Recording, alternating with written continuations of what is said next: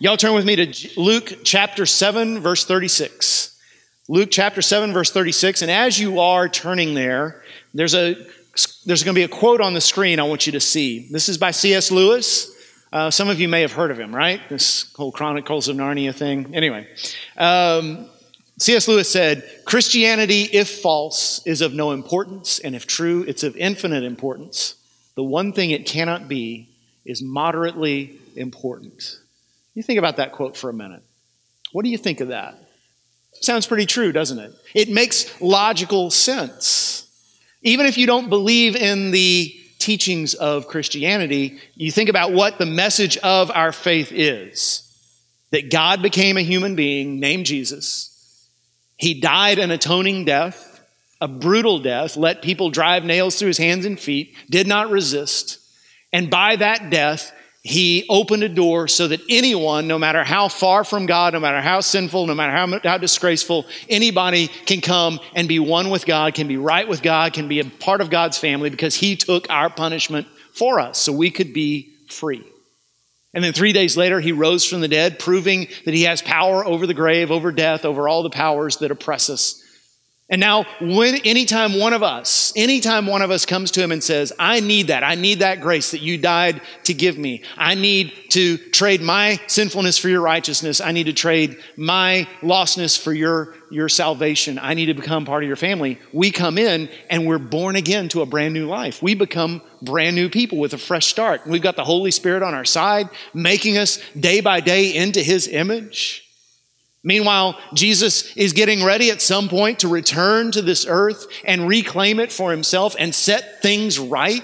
And just like he gives us a brand new life, he's going to give this planet a brand new life, and we're going to dwell with him on this planet for all eternity, a redeemed earth that's better than anything we've ever imagined. And that's what we're going to talk about starting October 1st when we start talking about what the Bible says about heaven. But that's the gospel. Now let me ask you something. Would God have gone to all that trouble for something of moderate importance?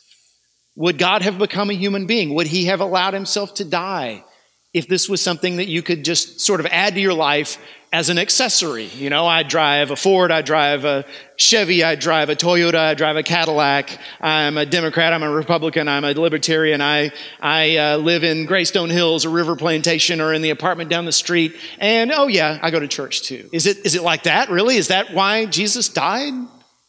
No, of course not. Would the first generation of Christians have fought so hard, have given their lives, many of them as martyrs to the cause, if this was something that you just sort of add onto your life so you get to go to heaven when you die? Of course not. And we all agree with C.S. Lewis here. You either reject it or you accept it. You don't just say, yeah, I guess I'm a Christian. Now let me ask you this. What if I interviewed the people who know you the best? What if I interviewed your family, your friends, your coworkers, your neighbors, your acquaintances of various kinds, and I said, how important would you say his faith, her faith is to that person? How many of them would say, well, I don't know. I see them going to church on Sundays. I guess never heard them say a bad word, but then again, they never really talk about it to me, so maybe it isn't that important to them. You would think if it was really, really important to them, they'd be coming and talking to me about it and trying to invite me in, but they really haven't. See, I'm not trying to make you feel guilty here. I'm just saying either Jesus is who he said he was, and this faith is everything it's supposed to be, or it's not. There's no middle ground. And if the Christian faith is of infinite importance, as it clearly was to Jesus, then we should be telling others about it. And that's never been harder to do in this country than it is right now. So we're in this series called Jesus and Unbelievers because I'm not an expert on how to share faith. I'm certainly not a master evangelist, but Jesus was. And so we're looking at these little interactions he had, these little encounters. One of the differences between Jesus and other religious leaders, those religious leaders, we have their teachings, but with Jesus, we don't just have his teachings. We have stories of his interactions with ordinary people.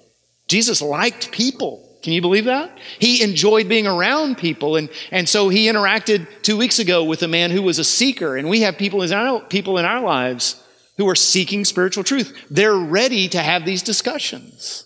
Last week we talked about people who are outcasts, people who just don't fit in with society and they feel lonely and they feel rejected. And we have to be the ones that love them in the way no one else does. Y'all, this week I got a message on Facebook from a guy I knew in another church.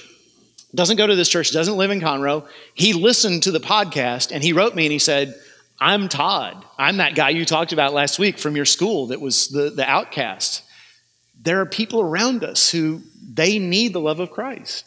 Today we're going to talk about skeptics. And when you hear skeptic, you ordinarily think about an atheist, right? A person who is like, there is no God, there is absolutely no way there's a God, and who opposes us and is in opposition to our belief system. I have friends who are atheists. Many of you probably do, atheists and agnostics. These are good people. But they think that my belief system is part of the problem in our country, not the solution. That what we believe as Christians contributes to intellectual laziness, if not ignorance, contributes to the religiously inspired violence and oppression all around the country, all around the world. That the world would be a better place if we'd all just forget about this crazy primitive idea of God and just move on and become better people on our own. And there's a high bar there, a high barrier for us to try to relate to them the truths of the gospel. But we're going to talk about that today. And when I talk about skeptics, the majority aren't even atheists. For instance, there's 7% of the American population today that are members of other religions, non-Christian religions. That number is growing.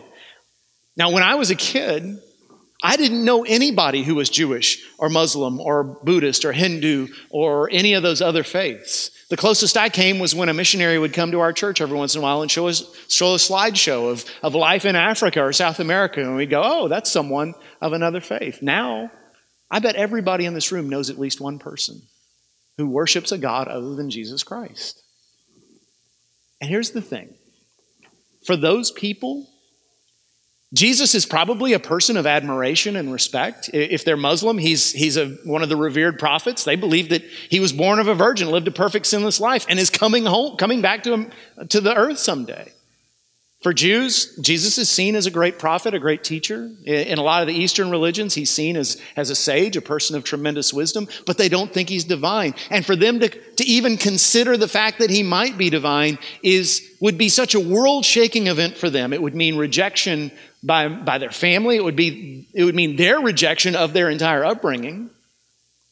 This is a very difficult conversation for us to have. They're skeptical of what we believe about Jesus. They don't want to hear the gospel. And then there's 20% of the population who would say, I have no religious affiliation at all. These are the ones who, on a survey where it says, am I Christian, Jewish, Muslim, etc., down at the bottom it says none, they check none. And so we call them the nones. That's 20% of the population. Now, some of those are atheists, but most are not. Some of them grew up, in fact, increasingly, a lot of them grew up in church. And I know many, sad to say, many of these people. They grew up in church, and somewhere along the way they got burned. Maybe it was because growing up, mom and dad were somebody on Sunday that they weren't on Monday through Saturday. And they said, I've got no use for that. Or maybe they encountered hypocrisy from someone else in the church, maybe the preacher. Maybe the Sunday school teacher. Maybe as they got to be teenagers, they had questions and they were told, keep those questions to yourself. The devil put that in your head. And they said, hey, I can't pursue knowledge and be in church, so I guess I'm going to pursue knowledge. Or maybe they experienced abuse. Sad to say, that has happened increasingly. Or in some other way, they've experienced shame, guilt, judgment. They still believe in God, but they want nothing to do with the church. And then as part of that 20%, there's atheists, there's ex-church people, de-churched people, but then there's also those people, God isn't even on their radar screen. They're not hostile toward our belief system. They're not favorable toward it. They don't ever give it a thought. I read some years ago about a group of Christian college students who took a mission trip to Sweden. Actually, they were there all summer, and they just went around having spiritual conversations with people. You know, Sweden, like most of Europe, was once mostly Christian, and now there's very, very few Christians in that nation. It's a very, very secular country. And they came home and they were very discouraged because they said, the truth is, the Swedes, They weren't angry at us when we talked about God. They just didn't have any interest. And we would try to stir up conversation. We'd say, well, don't you want to know what happens after this life is over? And they'd say, no, I've got enough problems as it is. Well, what's going to happen to you when this life is over? Oh, I guess I'll find out when I get there. Spiritual things weren't on their radar screen. Their concerns were on other things. And we have friends and we have neighbors who are like that too. They're working hard in their job. They've got interests. They're becoming successful in various avenues. They're chasing kids around just like you and me. They've got too much on their plate to even give thought to spiritual things. And so they too are skeptical. Why would I consider this when I've got all this over here? Now, the person Jesus talks to in our story today is sort of like that last group I mentioned. Although this man was very religious, he thought he had it all. He had no interest in further spiritual knowledge. His name was Simon, and he was a Pharisee. The Pharisees, of course, were the strictest and most respected branch of the Jewish faith at that time. This is one of 3 times Jesus had dinner with a Pharisee. This man, Simon, unlike his colleague Nicodemus 2 weeks ago, wasn't actually seeking anything from Jesus, only maybe trying to check him out. Probably skeptically trying to see, what inconsistency can I see in this man? How can I prove that he is not the Messiah? And he found what he was looking for. So let's read chapter 7, verse 36. When one of the Pharisees invited Jesus to have dinner with him, he went to the Pharisee's house and reclined at the table. A woman in that town who lived a sinful life learned that Jesus was eating at the Pharisee's house, so she came there with an alabaster jar of perfume. As she stood behind him at his feet weeping, she began to wet his feet with her tears. Then she wiped them with her hair, kissed them, and poured perfume on them. When the Pharisee who had invited him saw this, he said to himself, if this man were a prophet, he would know who is touching him and what kind of woman that she is. She is a sinner. Jesus answered him. Do you see that? He hadn't asked a question, but Jesus answered him because he heard his thoughts. Let me just stop here and make sure you get this. This Pharisee is sitting there saying, wait a second. Jesus cannot be a prophet because if he were a prophet, he would know what kind of woman this is. If he knew what kind of woman this was, he wouldn't let her touch him because righteous people don't let those kinds of women touch them. He's letting this woman touch him. Therefore, he can't be a prophet and he can't be a righteous man. I've already made my decision about Jesus. I'm done with him. Jesus not only knew what kind of woman this was, but he knew what kind of man Simon was. And he knew what Simon was thinking. Think about that for a moment. Wouldn't it have been a little scary to eat lunch with Jesus? So Jesus answered him, Simon, I have something to tell you. Tell me, teacher, he said. 2 people owed money to a certain moneylender. One owed him 500 denarii, the other 50. Neither of them had the money to pay him back, so he forgave the debts of both. Now, which of them will love him more? Simon replied, I suppose the one who had the biggest debt forgiven. You have judged correctly, Jesus said. Then he turned toward the woman and said to Simon, do you see this woman? I came into your house. You did not give me any water for my feet, but she wet my feet with her tears and wiped them with her hair. You did not give me a kiss, but this woman from the time I entered has not stopped kissing my feet. You did not put oil on my head, but she has poured perfume on my feet. Therefore I tell you, her many sins have been forgiven, as her great love has shown. But whoever has been forgiven little, loves little. Then Jesus said to her, your sins are forgiven. The other guests began to say among themselves, who is this who even forgives sins? Jesus said to the woman, your faith has saved you. Go in peace. What is this woman doing here, by the way? Culture was different, of course, in first century Israel. This was a culture that placed a high value on hospitality. It was a point of honor. If you were a hospitable person, you were a good person. And so if you were a wealthy person and you threw a party, it was a way of showing how hospitable, how generous you were to say, okay, if you're poor, come on in and make a plate. You're not invited to the party, but you come in and make a plate so you can have something to eat too. So this woman coming into this party was not unusual, but what she did to Jesus was unusual. What she did to Jesus was an act of pure worship and adoration. And it made everyone there uncomfortable except Jesus. And when preachers focus on this story, usually they focus on this woman, and that's good. That's that is a beautiful story. Even though we don't know much about her, we don't even know her name or what happened to her afterwards, this is a picture of worship that just convicts all of us. Give your whole heart to Christ. But that's not where I want to focus today. I want to focus on this man Simon. This man Simon who invited Jesus in and instantly made up his mind, I don't believe in this man. Now, how did Jesus respond to him? Because I got to tell you, when we meet skeptical people, we get defensive. As Christians, we get our guard up and we fight back. We argue, we fuss, we accuse, or we walk away. What did Jesus do? Well, let me tell you first three things he didn't do. Number one, he didn't argue. He didn't argue. Jesus could have. I mean, can we all agree Jesus would have won a debate with Simon the Pharisee? Can we all agree Jesus would win a debate with anybody? Your chances of winning an argument tend to decrease when you're arguing with someone who is omnipotent. It just works that way. But Jesus didn't argue. He could have put Simon to shame. He's hearing this man's thoughts, this man who's thinking, this is not a righteous man, this is not a prophet, he's a sham, he's a liar, and Jesus could have said, oh yeah? Well, let me tell you about you, Simon the Pharisee. Let me tell you about all your inconsistencies. Let me tell you about how your belief system doesn't even make sense, and even if it did, you're not living up to it. But he doesn't do that. You see, there are some people in our family here who are good at having these kinds of discussions. Some people here who are good at arguing. And that's not a bad thing.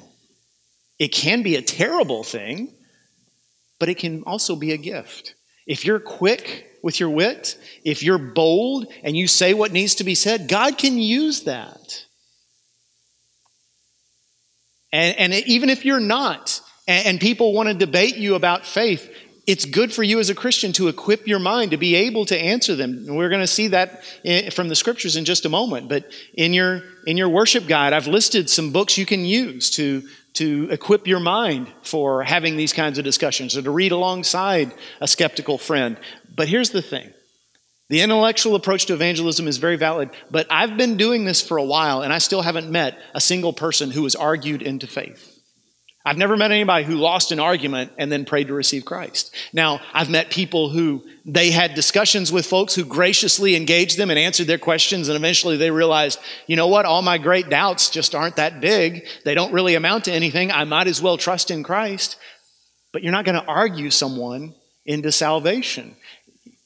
The point is not to win an argument. The point is to win a person. Jesus didn't argue. He was concerned about Simon himself. Secondly, he didn't condemn him. Could Jesus have stood up and said, hey, Simon, you're judging me right now, but someday I'm going to judge you. Someday you're going to stand before my throne and I'm going to expose every sin you've ever committed, and you're going to be separated from God forever unless you repent right now. He could have done that. In fact, he could have hastened that moment by zapping him with some lightning from heaven. And I'll bet it was tempting to do so. Probably any of us would have. But Jesus didn't condemn. There's a quote that I read a long time ago. Don't remember who said it. I wish I did, but it's been powerful for me. I use this a lot. Get used to it. If I get to be your pastor as long as I hope to, you're going to hear this a lot. Sorry. But it goes like this. When you disagree with someone, you can insult them or you can persuade them, but you can't do both. Our culture is very good at teaching us to insult, right? That's the basis of all comedy today. That's the basis of all political discourse. Not very good at persuasion, but we need to become so if we're going to follow Christ and serve him. 1 Peter 3:15-16 tells us the same thing, but from the Word of God. Always be prepared to give an answer to everyone who asks you to give the reason for the hope that you have. That word answer is actually a Greek word that means defense. Defending your faith. How does it say to defend your faith? It says, but do this with gentleness and respect. Let me ask you something. Do skeptical people always show us gentleness and respect? No. Are we ever called to not show them gentleness and respect? I can't find it in Scripture if we are. In fact, we're specifically called to do the opposite. Keeping a clear conscience so that those who speak maliciously against your good behavior in Christ may be ashamed of their slander. Remember who's writing these words? The Apostle Peter. Peter, remember, the guy who on the night Jesus got crucified pulled out a sword and cut off a guy's ear. This is an aggressive human being. He's not used to being gentle and respectful to his opponents, but he has learned by the power of the Holy Spirit. These people matter to Jesus just as much as I do.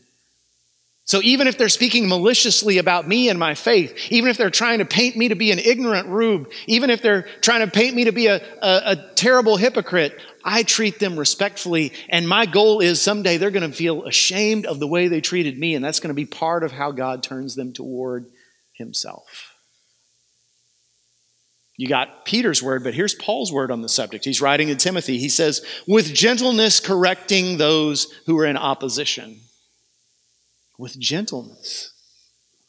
If perhaps God may grant them repentance leading to the knowledge of the truth. In other words, the way you win over an enemy is by persuading them to repent. By treating them with gentleness, with respect. Yes, correcting. Yes, telling them the truth. But doing so in a way that's so gracious that they're ashamed for ever calling you what they called you. Jesus did not argue. He did not condemn. But he also didn't give up. See, our culture today says that Jesus should have gotten up and walked away. As soon as he realized that Simon wasn't into what he was saying, into his message, he should have said, well, Simon's already got his own belief system. I shouldn't interfere with that. After all, there are many ways that lead to salvation, and I don't want to be an intolerant person who causes religious conflict. In fact, several years ago on Easter Sunday, I remember I got my Houston Chronicle. Remember that's a newspaper. It's this paper that had news in it. So anyway, there was the religion section of the Houston Chronicle on Easter Sunday several years ago. They interviewed 6 different religious leaders from different faiths, and they asked them the same question. They said, what is, in your opinion, the biggest religious problem in the world today? And 5 out of the 6 said the biggest religious problem in the world today is exclusivity. It's this idea that my belief system is the only true belief system, my God is the only true God. The only one out of the 6 who said something different, I'm happy to say, was the Southern Baptist. That was a rare moment when I was actually proud to say someone else did something right in the name of Christ.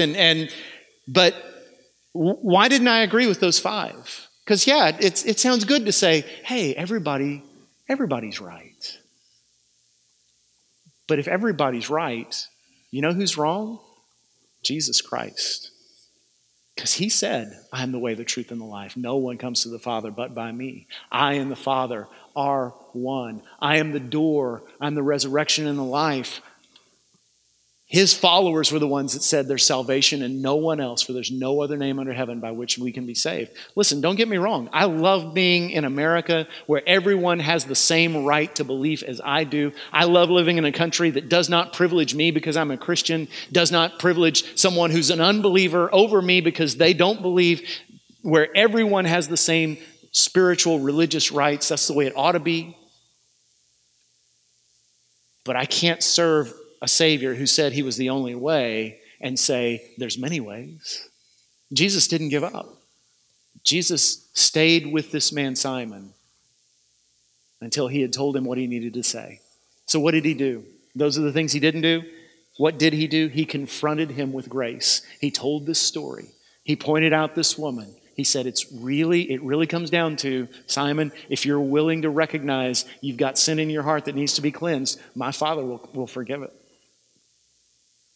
He confronted him with grace. This woman was confronted with grace, and it changed her life. We don't know her name. We don't know what happened to her afterwards. What we know is she was a woman who was known to be a sinner. She had a bad reputation in the community. Probably she had an affair. Probably she had done something sexually immoral. That's what they referred to as a sinful woman back then. And whereas today that might get you gossiped about, in that world it meant you were a pariah. You were persona non grata. You were not invited to anyone's party. You were no one's friend. And now here's this man Jesus, who seems to be very righteous, seems to be more righteous even than the teachers, who seems to know a lot about God, and everything he says about God makes sense and it draws me closer to God. And yet all those other religious teachers ignore me or condemn me, but he's nice to me. He treats me with grace. Could it be that God loves me too? That truth changed this woman's life. But it didn't change Simon's. See, Jesus said this, and we read it a couple weeks ago. I want us to read it again. John 3, 19 through 21. Light has come into the world, but people love darkness instead of light because their deeds were evil. Everyone who does evil hates the light and will not come into the light for fear that their deeds will be exposed. But whoever lives by the truth comes into the light so that it may be seen plainly that what they have done has been done in the sight of God. Can't you see that Simon did the math and realized if Jesus is right and everything I've been living up to now has been wrong, it'll expose me. It'll expose all my sinfulness. I've built this careful facade of righteousness and everybody's impressed with me as a Pharisee. But if he's right, then I'm not righteous because I don't love my neighbors and I don't love my enemies and I'm not consistent and I don't want him to be right. And there's a lot of people in this world who are like that. The worst thing in their minds that could possibly be true is that Jesus Christ could be Lord. And they don't want to hear it. So what do we do with those people? We confront them with grace. And what does that mean exactly? Well, it means showing them unconditional love and respect the way we've talked about in 1 Peter 3 and in 2 Timothy 2. It means treating them with compassion, with grace like they've never felt. It means listening to them. Do you know that you can actually grow through listening to the things that unbelievers say about Christianity? Because, believe it or not, the Holy Spirit can use their words to point out inconsistencies in us. And you can say, you know what, you're right. I'm going to work on that.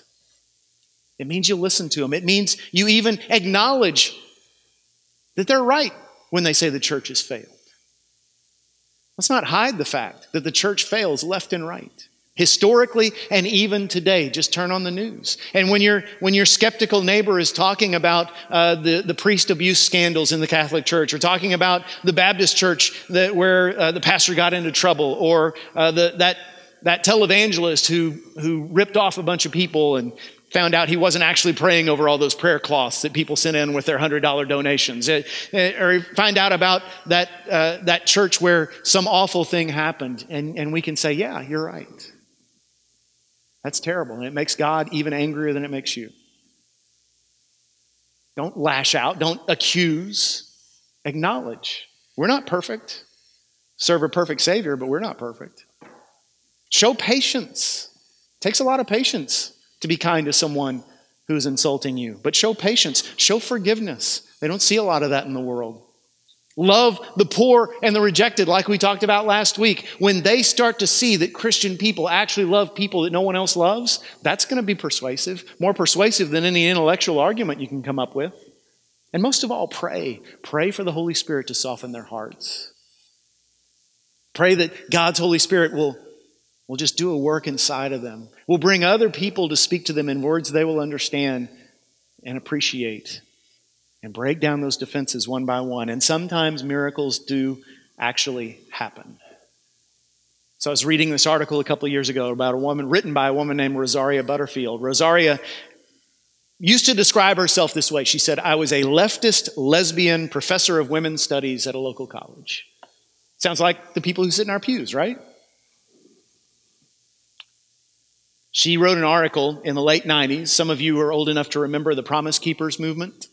Promise Keepers, for those of you that are younger and you don't want to Google it, Promise Keepers was an organization that had these big arena events, big stadium-size events where men would gather and they would sing praises and they'd listen to speakers who challenged us to be godly husbands and fathers again, to once again serve our wives and love our kids in the name of Christ. Rosaria Butterfield wrote an article for USA Today in which she said that at heart, what Promise Keepers is actually is a way for conservative men to reclaim their homes and to put women back in their place. This is not about religion. This is about male domination and chauvinism. And she got a lot of mail, as you can imagine. And a lot of it was from Christians. And almost all of it was what she would describe as hate mail. And that did not surprise her because in her mind, Christians were all a bunch of narrow-minded bigots who just wanted to force their beliefs and their morality on everyone else. But there was one letter that was different. And she threw it away like all the others, but she couldn't get it out of her mind, so she fished it out of the trash can. It was from this Presbyterian couple named Ken and Floy. And it asked hard questions like, Where do you get your assumptions? Why do you think this is true of us? What is your actual belief about God? Do you believe he exists? And if so, things like that. But it was written in a kind and respectful tone. And so she wrote him back. And then he wrote back again. And eventually, Ken and Floy ended up inviting Rosaria over to their house for dinner because they happen to live in the same city. And she went, as she says, purely for research purposes. But that led to other dinners and many discussions. And they didn't always talk just about religion. They didn't always just talk about Jesus, but they got to know each other. And eventually she showed up at their church one day. Now picture what you think of as a crowd of proper Presbyterians. Now picture this woman who, as she described herself, she said, I was a woman with a butch haircut, and so I stood out. And she kept going. And eventually she started reading the Bible. She said, I began to read the Bible the way a glutton eats. I just couldn't get enough of it. And I kept reading, and I kept looking for loopholes, looking for flaws, all the while asking myself, can it really be true? Can it really be that Jesus is who he said he was? And think about what that meant. That meant if Jesus is who he says he is, that means everything I've been living up to now I have to reject. I'm going to lose my lover. I'm going to lose my friends. I'm going to lose my reputation in my academic community. I'm going to lose this standing I have in my social circle. Everything that's been important to me is going to be gone. So when she converted to Christ, she said it was like a train wreck. Everything blew up when I came to Jesus. It wasn't a peaceful moment, but that church was there, rallied around her. They became the family that she'd been missing.